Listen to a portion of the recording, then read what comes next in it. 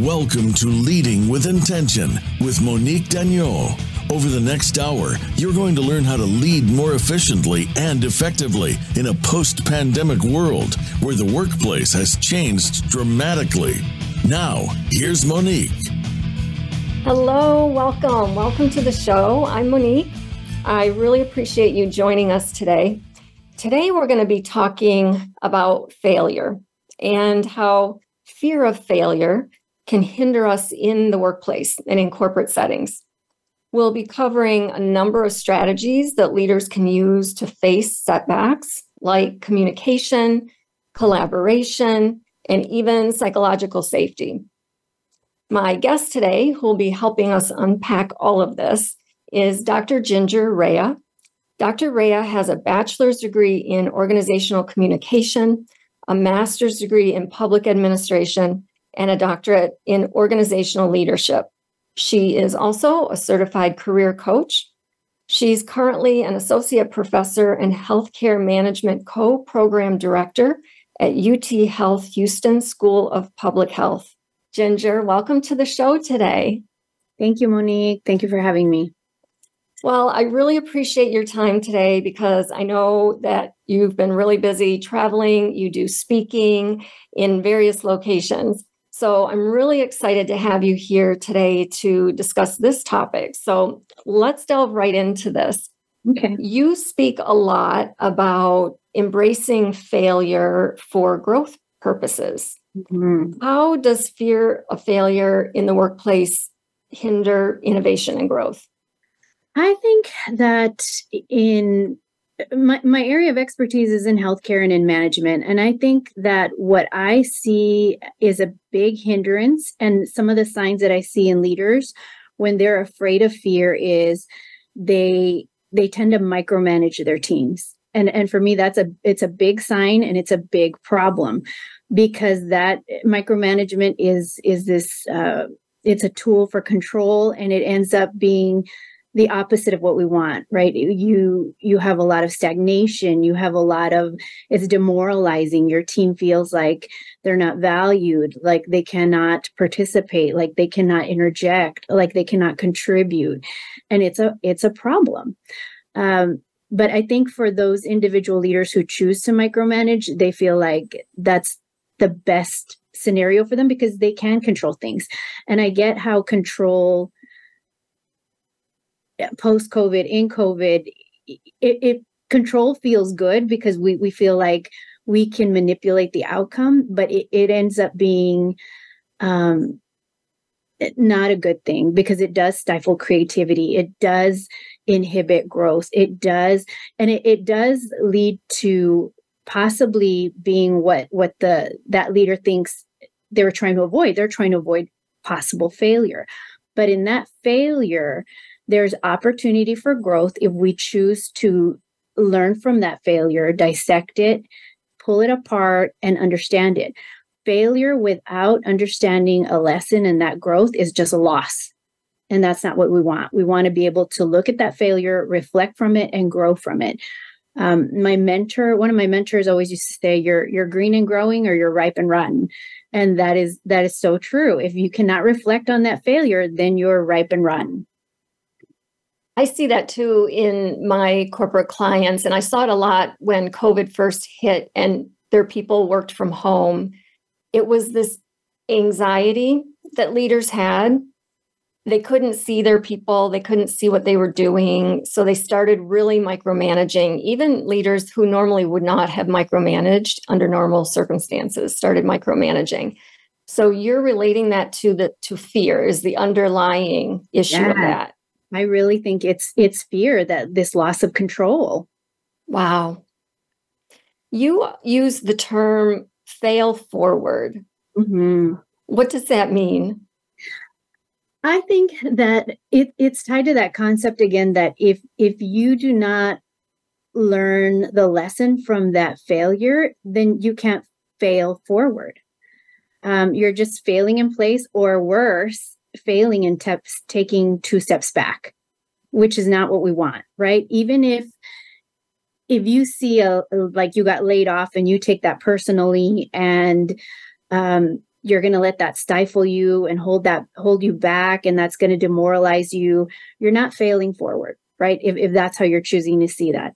We need to be able to take failure, whatever form it is, whether it's a personal failure, a professional failure, and say, what was the lesson in that?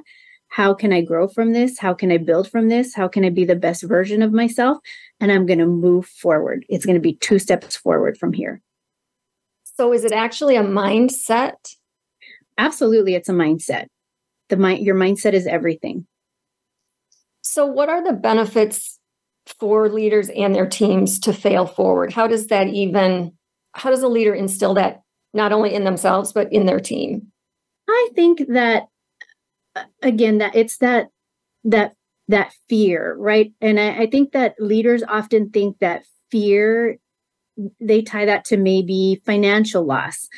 Like if my team fails, we're going to lose money. If my team fails, I'll look bad, or I'll lose face, but I think we need to let go of some of that. And I get profit and loss. Like I'm not saying waste all your money and fail. And that's not what I'm saying. I'm saying, we want to do calculated growth, especially in business. But I do think that there's some empowerment that we need to be able to give our teams to allow them to grow, right? I call it coaching in business.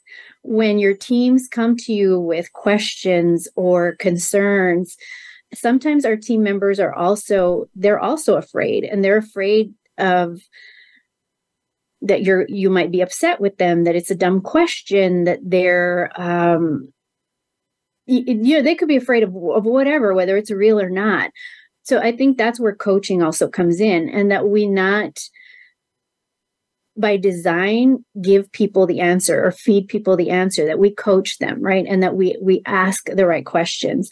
Did you try this? Did you try that? Tell me how you analyze this problem. Tell me, because we want to get our teams to the right process and the right answer, but we're also trying to groom them and develop them so that they themselves can hopefully be on a leadership path, maybe even to take our own leadership positions as we grow ourselves. So I think that piece is key. So really, if a leader is feeling that fear and anxiety, if it's leading them to micromanage, one of the things they could do is start to develop coaching skills, which gets them out of that telling state of mind and into the coaching state of mind. Absolutely. And takes them out of the control and allows their people to solve their own problems or be guided to solve their own problems, which, if the leader is controlling and micromanaging, the leader is going to be telling them what to do, telling them how to solve their problems, and it's not a benefit to anyone. Yes. And I think that's really hard to do, especially with a leader that may be new to that position or that had wild success, coming up the ranks. I see this with early leaders, that they were just that's how they got promoted, right? Because they did so great.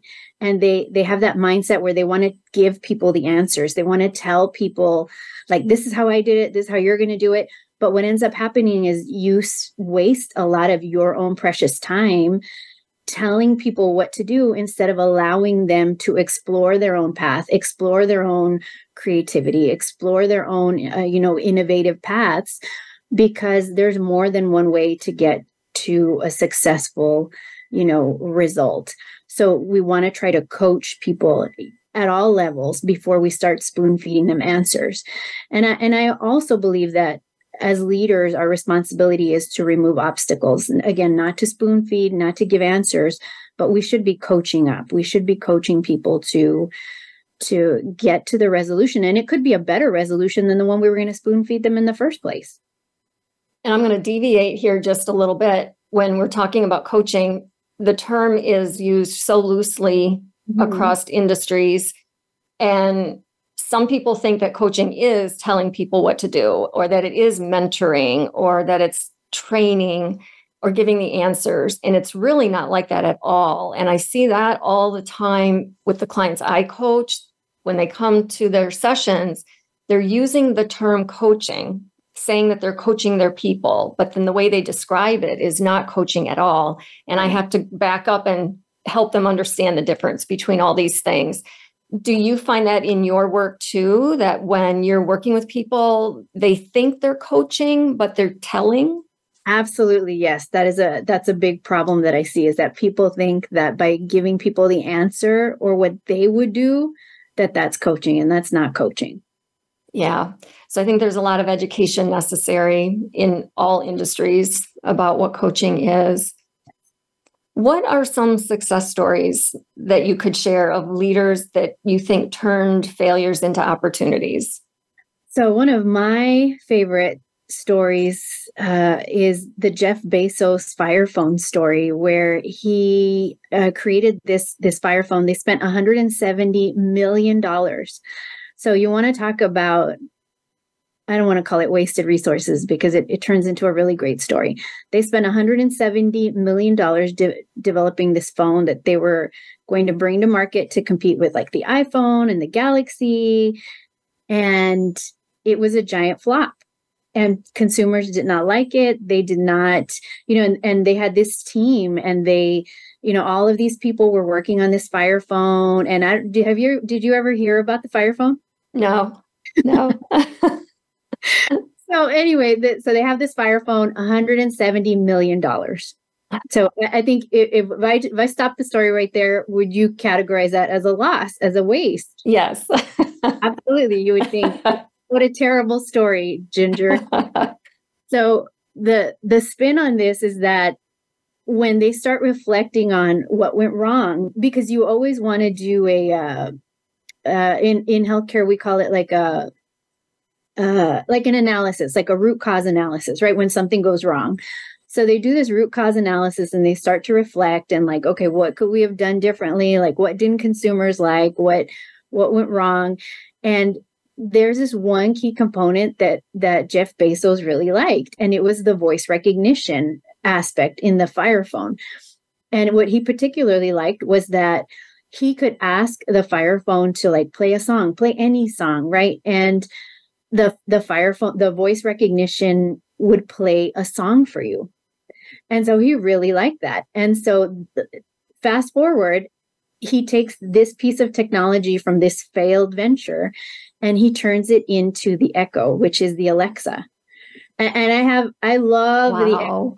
I love the Echo. I have an Echo in every room in my home, right? And when I travel, it's really hard because I'm constantly in a hotel room going, Alexa, where, what temperature is it? What's the forecast? So it's a great example of what happens when, and I get it, Amazon has a lot of money, they have a lot of, but when we reflect on the environment, on, this innovation, on taking risks, on, are you pushing people? And again, if a failure is a failure, the Fire Phone was a failure, but let's dissect that and let's learn from it. And let's, where could we build on this? And I would say Alexa is wildly successful. Yes, definitely. I love the concept of the root cause analysis that you brought into it. And in some companies and industries, it could be called lessons learned. Mm-hmm. In the military, it's after action review, things like that. It's reflection. It's going back and understanding, and really even on a smaller level, like individuals, as we fail as individuals, like in our lives, that self-reflection is so important, to go back and think about what happened and what we did. So is that a common action that is taken by these successful leaders who have had failures? They go back and do these root cause analysis actions? So I'm going to peel it back a little more. And okay. For me, part of my dissertation was to use emotional intelligence. Oh. And one of the key constructs of emotional intelligence is self-reflection. Okay. And I think the main struggle that people have is that when you ask them, how self-aware are you? people will say, oh, I'm very self-aware. Like, but they are not. People are not self-aware. And I remember reading a study once that said, you think you're self-aware, go back and ask your people that you trust, people that you love, how would you rate my self-awareness? And you'd be surprised what people that you trust will say about you. Because at that point, you hear things about, well, on social media, you're kind of snarky, or, at work, you're kind of, sometimes you say things that don't come off well, or like they're not very thought out. So I think it starts with the component of baseline self-awareness, right? How do you feel about self-awareness? And I think that's a good construct to kind of base everything out on. Because when you have leaders that are not well-versed at self-awareness, they have a variety of other issues, right? They misbehave at work. They have outbursts. They cannot read when people are upset. They cannot, and then they don't know how to diffuse things because they think they're self-aware, but they're not, right? And so I think that through our own professional associations, through our like code of ethics, things like that, we come up with this concept of root cause analysis. And again, in healthcare, it's a prime, because we have incidents with, patient safety. We have to do root cause analysis, right? That's something that is heavily ingrained in our professional societies. So I think the root cause analysis theme is there to protect us. It's there to protect things like patients, patient safety, executives, corporations, liability, et cetera, et cetera. But at the end of the day, as a leader, what does your self-awareness look like? And if you think you're self-aware, ask somebody you trust to check you. That's such a good point. And I think there's even assessments out there that people can take if they're self-aware enough to take the self-awareness assessment. That's a big thing too. There is. Yeah. Other traits that you think these successful leaders have that have helped, inspire their teams in time of failure? I feel like the self-awareness piece is key, because they can read the room, right? You can tell when your team is demoralized. You can tell when, they need that extra reassurance. Again, knowing not to micromanage people, even when that team member likes being micromanaged, right? I've heard individual leaders say, well, this person really likes for me to dictate their schedule. They prefer that. And I kind of pause because I'm like, really? Why do you think they're doing that? And you might be okay with that. Like, that might take 5 minutes out of your day, but what are you teaching that leader or that person to do? And what happens the day you're not at work or you're on vacation? Right. What's going to happen with that person's schedule? So I think the ability to really, hone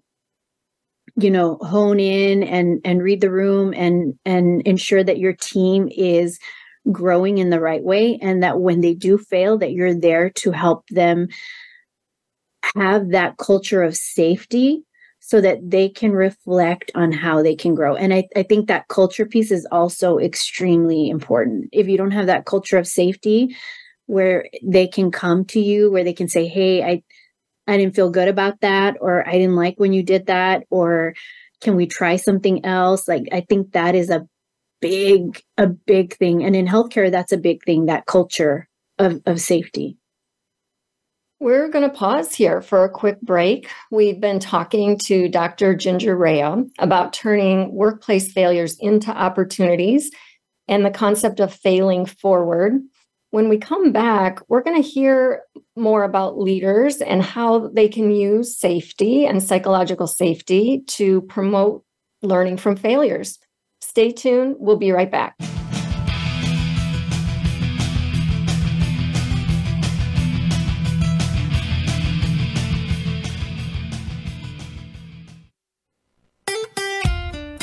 Follow Voice America at facebook.com/Voice America for juicy updates from your favorite radio shows and podcasts. Are you ready to unlock your full potential as a leader? Look no further than MD Consulting. Monique Dagneau, executive coach, best-selling author, and captivating public speaker, is here to guide you towards transformational success. With a global reach, Monique empowers executive leaders and HR professionals through engaging presentations at conferences, team-building activities, and industry gatherings. Monique's mission is clear: to revolutionize workplace behavior. She achieves this not only by coaching a diverse clientele, but also by educating corporate leaders through both virtual and in-person events. Well, thank you so much for being here to help us understand. As a recognized subject matter expert, Monique delves into crucial topics such as psychological safety, onboarding strategies, effective training methods, and mastering time management skills. Now for a great topic that we're going to delve into. Ready to learn more? Request Monique's Speaker One Sheet or secure her for an engaging speaking engagement by sending an email to monique@mdconsultingglobal.com. Don't miss this opportunity to elevate your leadership journey with Monique Dagneau and MD Consulting. Unleash your potential today. Visit www.mdconsultingglobal.com or email monique@mdconsultingglobal.com to take the next step towards transformative leadership. MD Consulting, where success begins.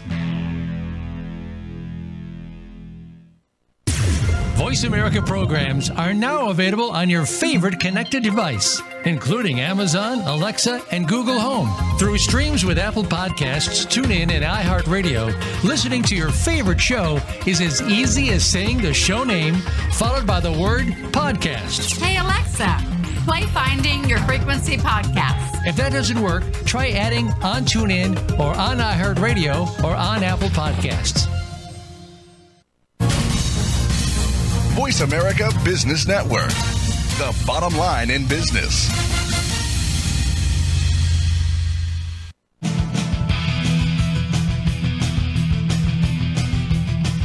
Welcome back to Leading with Intention with Monique Dagneau.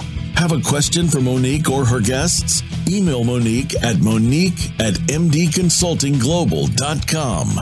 Now, back to the show. Welcome back. We are here with Dr. Ginger Raya talking about failure and really how to embrace it.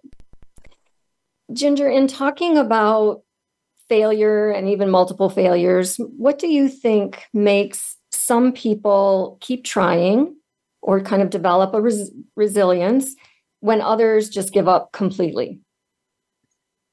I think for some individuals, I think it's just ingrained in them, right? And they're lucky to have that spirit where they just are unstoppable and they want to keep going. I think for some of us, it's a learned trait, and we've had either exceptional leaders or we've had exceptional mentors who have shown us what it looks like to be resilient, and they've demonstrated for us what it looks like to be resilient. They've picked themselves up. They've continued to, build on their careers, even when they've failed. And I think that's a beautiful thing to have seen someone fail and then still pick up and be successful.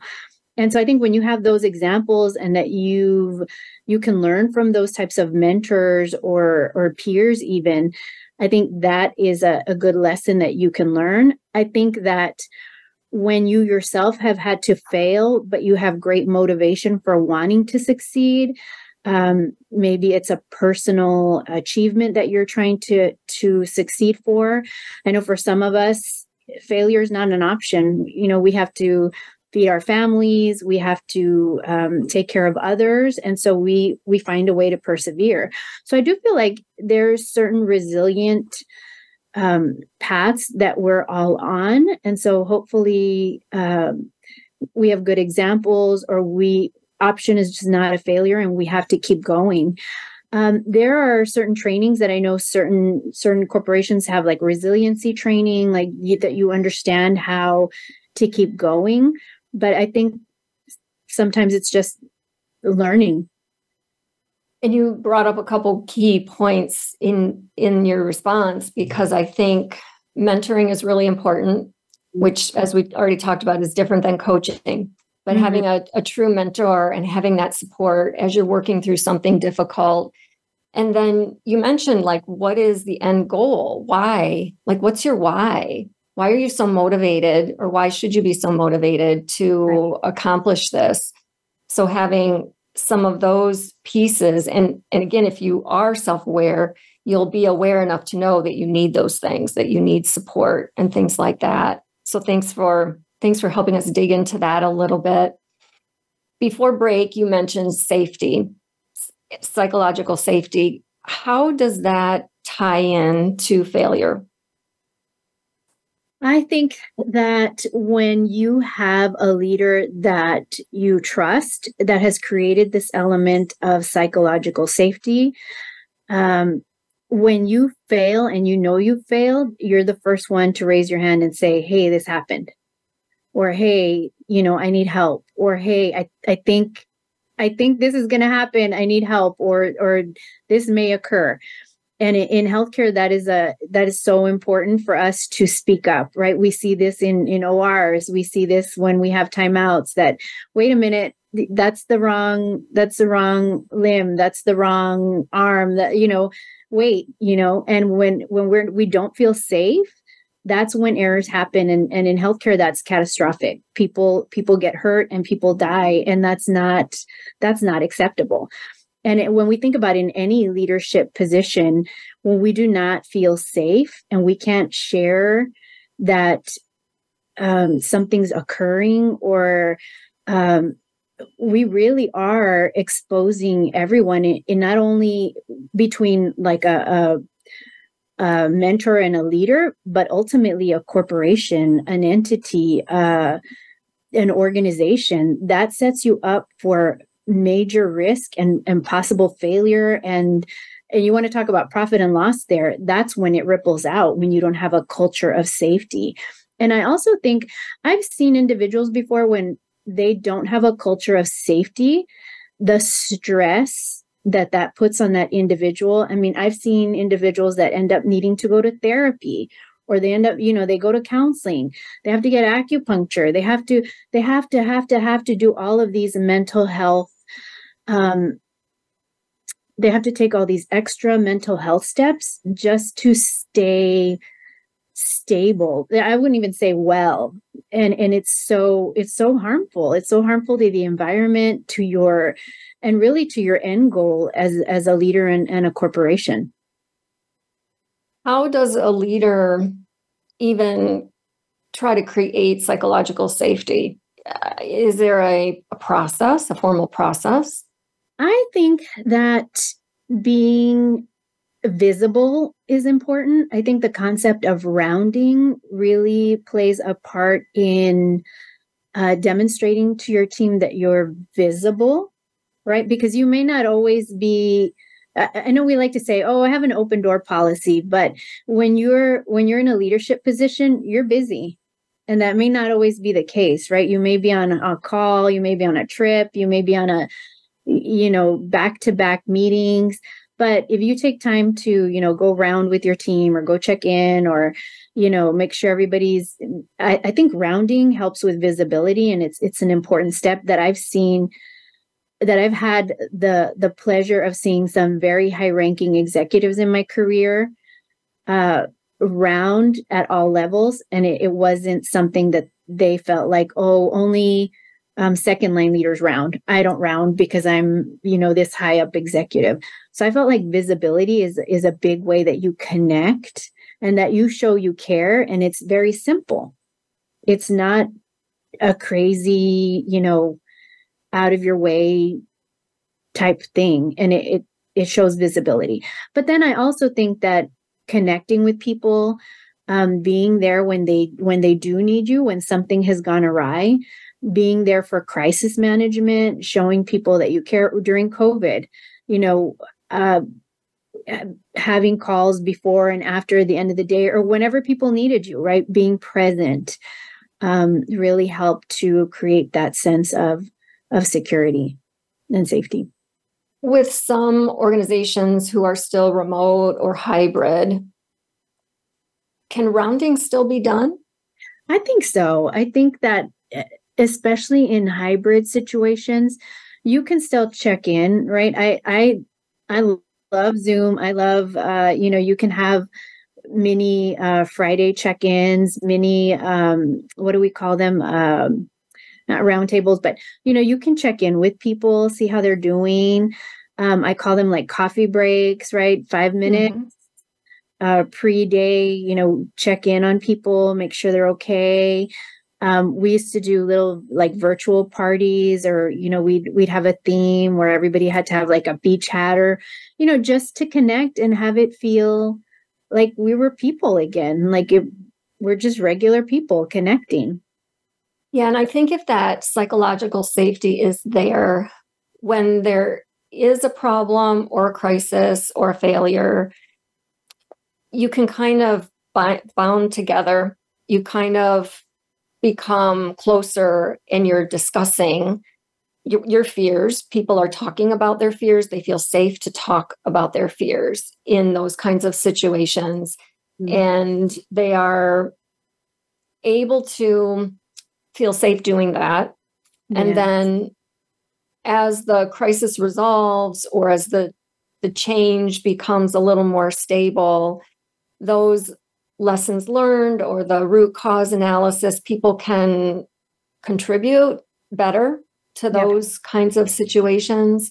Absolutely. So that they feel a lot more comfortable doing that, versus if there was no psychological safety there and people aren't as close knit.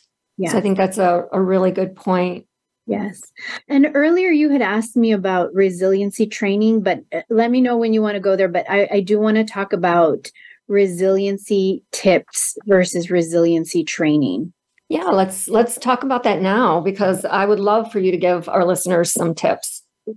So part of career coaching for me is that I want people to avoid burning out. And I see that heavily with executives, with leaders. During COVID, and especially post-COVID, I saw a lot of leaders change careers. I saw a lot of healthcare executives leaving their healthcare posts. If I was lucky, they were staying in healthcare, but sometimes they weren't. And a lot of it had to do with burnout. And you see this with physicians, especially. They are very likely to burn out because they are working. There's a high need for them, and there's a high need for all leaders. So how do we keep them resilient, and how do we keep people, sane and intact? And so through the Institute of Coaching, which I'm a member of, there is a list of top 10 resiliency tips that the coaches had developed during COVID. So I'd like to share some of those with you if we have some time. Sure. But I think, and number one resonates with me very much, because I think the number one tip was to be compassionate with yourself.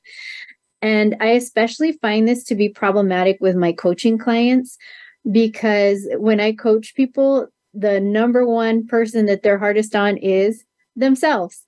Right. Yes. So I find that people need a reminder that you need to show yourself some grace. If you've had a hard time, you're having a hard day, again, the concept of failing forward. Be compassionate with yourself. Show yourself some grace. Number two is that courage is not the absence of fear, right? I feel like fear has a role in our lives. Sometimes it's real, sometimes it's not. And for some of us, fear is excessive, like in the micromanagement scenario. But you can be courageous and still be afraid, and that's okay. Number three is that we look for the good and the bad, and that we still be, realists and optimists. And I feel like that's a real struggle for some people. You can be both, a realist and optimist. Number four is that we always continue to cultivate our confidence, and that we come up with a mantra or some way to kind of build ourselves up when we're having a hard day. And I love that idea that we have a mantra. How do you pick yourself up when there's nobody around? You can't find your mentor. You can't find your leader. What's your mantra? Number 5, take care of your body and your health, which shouldn't be a shocker, but it is. I was on a podcast recently where I talk about how at a bare minimum, you should go in for your annual exam, and you'd be surprised how many healthcare leaders do not make time to go in for their annual checkup. Take care of yourself. That's how you build your resiliency. Number 6, work on being calm. And this, I think, is heavily tied to self-awareness to enable that you make the right decision in the moment. So work on being calm. Number 7, rely on the support system that you have. We're not alone. And for me, this one really resonates because I think that sometimes we think, oh, I'm not married, or I don't have a huge family. But at the end of the day, we're not alone, right? We have some support system. We just need to reach out and ask for help if we need it. We're at work, you've got a leadership team, you've got a support system. Ask for help if you need it. Number 8, be purposeful and engage in productive and meaningful activities. Number 8 is extremely important. I love to volunteer. I love to give back to my community. But what ends up happening is I get stretched way too thin. And I end up not maybe doing the things that I find most meaningful and engaging and fulfilling. And so at this age and at this point in time, I really have to think twice before I accept any extracurriculars of my time, because if not, I will burn out fast on things that I should not have been doing in the first place. Number 9 is to engage in nourishing habits like mindfulness. Food, are you eating the right food? Are you eating healthy food? Are you sleeping? Are you respecting, your resting time? And are you engaging in social interactions that, again, you find fulfilling and enriching? And number 10 is that you keep your eyes open for signs of stress, including nonverbals in yourself and others. And I think that one's really important because I personally have had an anxiety attack and I was in complete denial about it. And I now know the cues that when my body is revolting against my mind, you really need to be aware of those things. And I think those 10 tips are great tips for helping us build resiliency in ourselves. Those are great tips, and all related to self-care that we so desperately need. We're going to take a quick break. And when we come back, we're going to talk about exit strategies. And if you are burned out, or if you feel you need to leave, how do you know when to do that? I'm here with Dr. Ginger Raya. Stay with us. We'll be right back.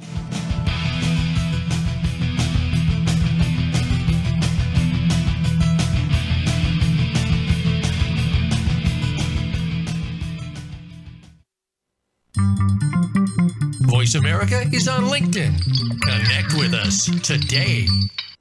At MD Consulting, Executive Coach Monique Dagneau provides executive coaching to leaders struggling with workplace challenges and pain points. Unlike other coaching companies that use a Band-Aid approach, we have a specific set of tools and processes to thoroughly root cause and unpack a client's challenges. Our specialized method helps you implement measurable and sustainable solutions to enhance your leadership skills and develop your team. Visit www.mdconsultingglobal.com to book a complimentary breakthrough session. Have you become a member yet? Sign up now to become a member of Voice America. It's always free and easy. Plus, you get to take advantage of some great member benefits. Get unlimited access to millions of hours of on-demand content across all of our channels. Keep track of your favorite episodes, shows, and hosts in your own customizable library. Find out what shows you might be interested in based on your favorites. Plus, you get insider access with our newsletter. Membership gives you more. Sign up at voiceamerica.com and click register at the top right. How do you cultivate braver, more daring leaders? And how do you embed the value of courage in your culture? How do you take charge of your life and achieve your goals and bring about positive changes that propel you forward? On The Leader's Edge, join your hosts, Steve and Ernie, as they bring a mix of insights in personal and leadership growth that shapes your culture and the culture around you.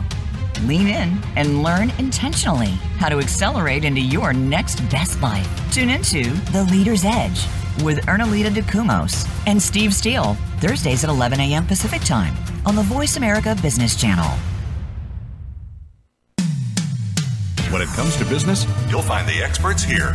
Voice America Business Network.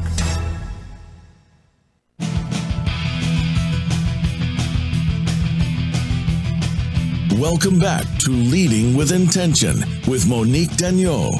Have a question for Monique or her guests? Email Monique at mdconsultingglobal.com. Now, back to the show. Welcome back. If you have tuned in a little late, we've been talking to Dr. Ginger Raya about how leaders can navigate change at work and help their team build resilience. Ginger, you do career coaching as well. Can you tell us a little bit about that and some of the situations you come up with when you're coaching leaders? So for the career coaching, I've been a career coach for over 5 years now. I'm a certified career coach. And the work that I've primarily done, I do feel like a lot of it is covering a lot of the basics. So a lot of the questions I get from executives are things like, when should I exit? When should I? And a lot of the things that people need help with are things like sometimes it's their resume, sometimes it's their, but the thing that a lot of people need help with is their LinkedIn profile. And so we spend a lot of time working on that. And consequently, that is probably the best way to find me is on LinkedIn as Dr. Ginger Raya. And so I've also spent a lot of time volunteering with, for example, the American College of Healthcare Executives.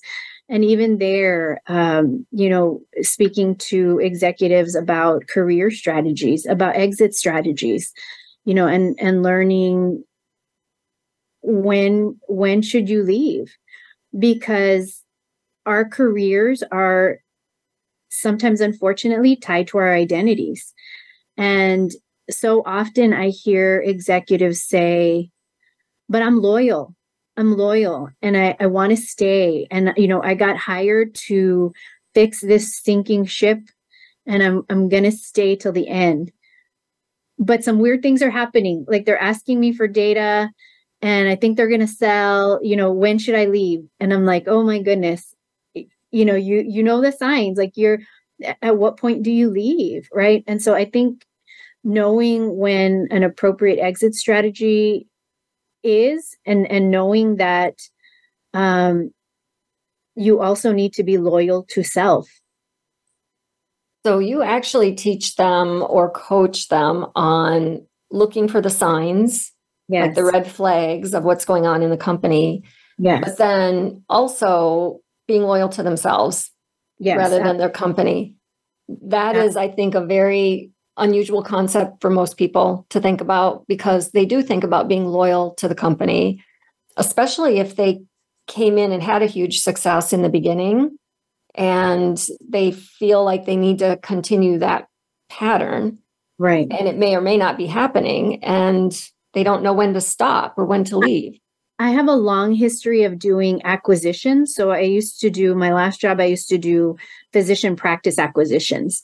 So that's the other area that, when healthcare executives will tell me, well, they're asking for all these reports, they're asking for all this data, as someone who did acquisitions of physician practices, I'm like, oh, they're going to buy you out. They're going to buy your company out. They're going to buy your practice out. And sometimes there's room for another executive and sometimes they're not. And part of having a career strategy is, and being loyal to yourself is your resume up to date? Is your LinkedIn profile up to date? Did you already do all the networking and all the groundwork so that if you are put in a difficult situation, you already have a network established? And people, I don't know what it is about networking, but people hate it. I know. I see that too. And that's the legwork, and that's not something you should be doing when you get laid off or when they give you a severance package. At that point, it might be too late. I mean, it's not too late, but It's not an optimal situation to be in. You should have already done the legwork. And I think so many people, especially introverts, they tell me in sessions, well, I prefer relationships to just happen organically. And that's not how it happens. You have to have a strategy. You have to have deliberate intention, whether you're an introvert or extrovert, but especially if you're an introvert, because it does not come naturally to an introvert. And you have to have a step-by-step process to do it. And it can be an organic process, but it has to be a process. You can't just leave it up to whatever to, yes, to start networking. And you're right, when people end up getting laid off or they lose their job or they quit, then they don't know what to do next or what the steps are. And some people don't quit when they should because they don't know how to find another job, or they haven't done the proactive work, like you're saying, the resume, the LinkedIn profile, the networking. All of those are things that should be happening anyway, even when you are employed. Right. And what I tell people is that if your plan is to start applying for work, you're doing it the hard way. You should have already been networking. You should have already been, because once you lose your job or you have to quit, then at that point, you're going to have to force some unorganic conversations. And that, that's terrible. That's terrible when you could have had a strategy to start networking, especially if you're an introvert. Right. Yeah. So you work with people not only to see the red flags and to be loyal to themselves, but then those proactive steps in advance, resumes, LinkedIn, networking, and all of that. Okay. Negotiating, how are you? It drives me crazy that historically, so many times I see that especially women take the first offer, right? Or they didn't do any research to see what was competitive for their area and there's so many tools out there that you can use to be competitive. So it's all of that kind of training that you need, again, to be loyal to self.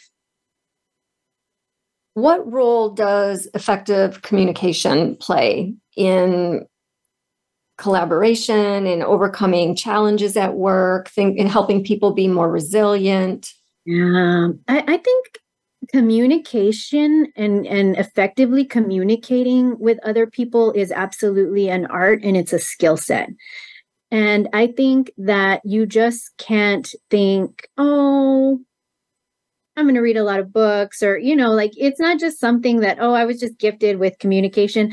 I think it is something that you actively have to cultivate and develop in yourself if you're going to be an effective communicator.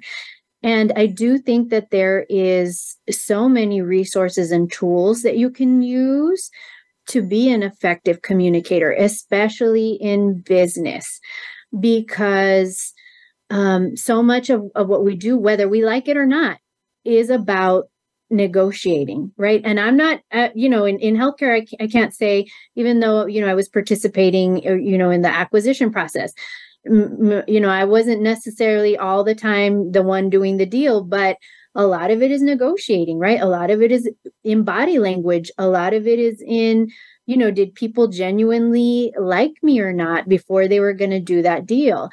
And there are some heavy skill sets that you yourself need to take ownership to learn.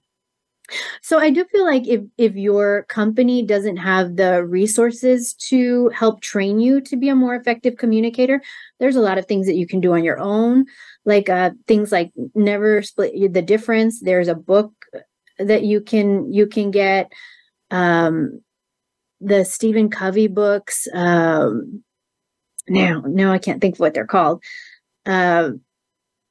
You can always put it in the show notes, because we'll upload the show notes afterwards. I just blanked out on it.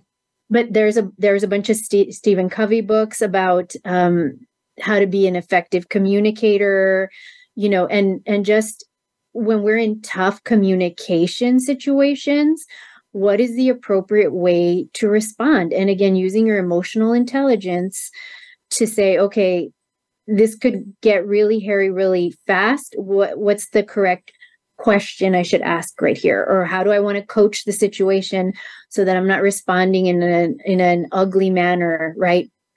So how do you pivot? There's a ton of resources that we should all take ownership over. What about continuous improvement? How does that impact failure? I think that when we do not have a culture of continuous improvement, that absolutely impacts failure 100%. And again, you're using all the sweet spot words in healthcare. Continuous improvement in healthcare is a sweet spot word. When we don't have a mindset of continuous improvement, meaning we're never there, right? Even when things are great, even when the culture is great, we're always looking for opportunities for improvement because we know things are going to change. We know people are going to change. We know circumstances are going to change. We know new problems will come up. So we constantly have to have tied to that growth mindset. You've never arrived in a continuous improvement. You're always green and growing, or you're ripe and rotten. And I think that's part of where the fear comes from, because in continuous improvement, it means change. It means constant change, and we're all afraid of change. So it's like this cycle of change and fear. And the bottom line is that we have to get through the fear and understand how to deal with the fear as a leader and with our team in order to be able to have that continuous improvement, the psychological safety and all of that, and the resilience that we try to build. Absolutely. Ginger, how can our listeners find out more about your work or your career coaching? Sure. As I mentioned earlier, you can find me on LinkedIn. Just plug in Dr. Ginger Raya, and then you can find me on social media. If you're on Instagram, you can find me. On Facebook, I'm on Dr. Ginger Raya, or on Twitter. I guess it's X now, but LinkedIn is probably your best bet.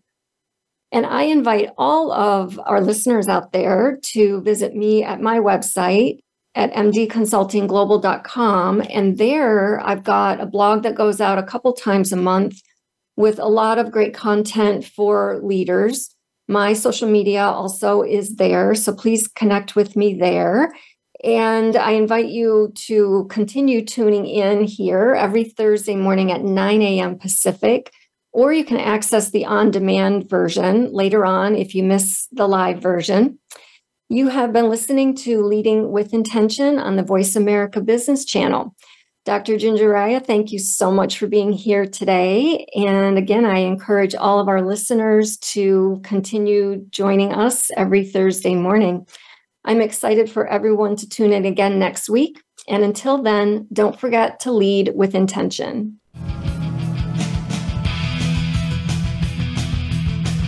Thanks for tuning in to this week's episode of Leading with Intention. Our intention is that you walk away from this show today with new tools, techniques, and insights that help you lead more effectively and have greater impact within your company. Until we talk again, have a great week.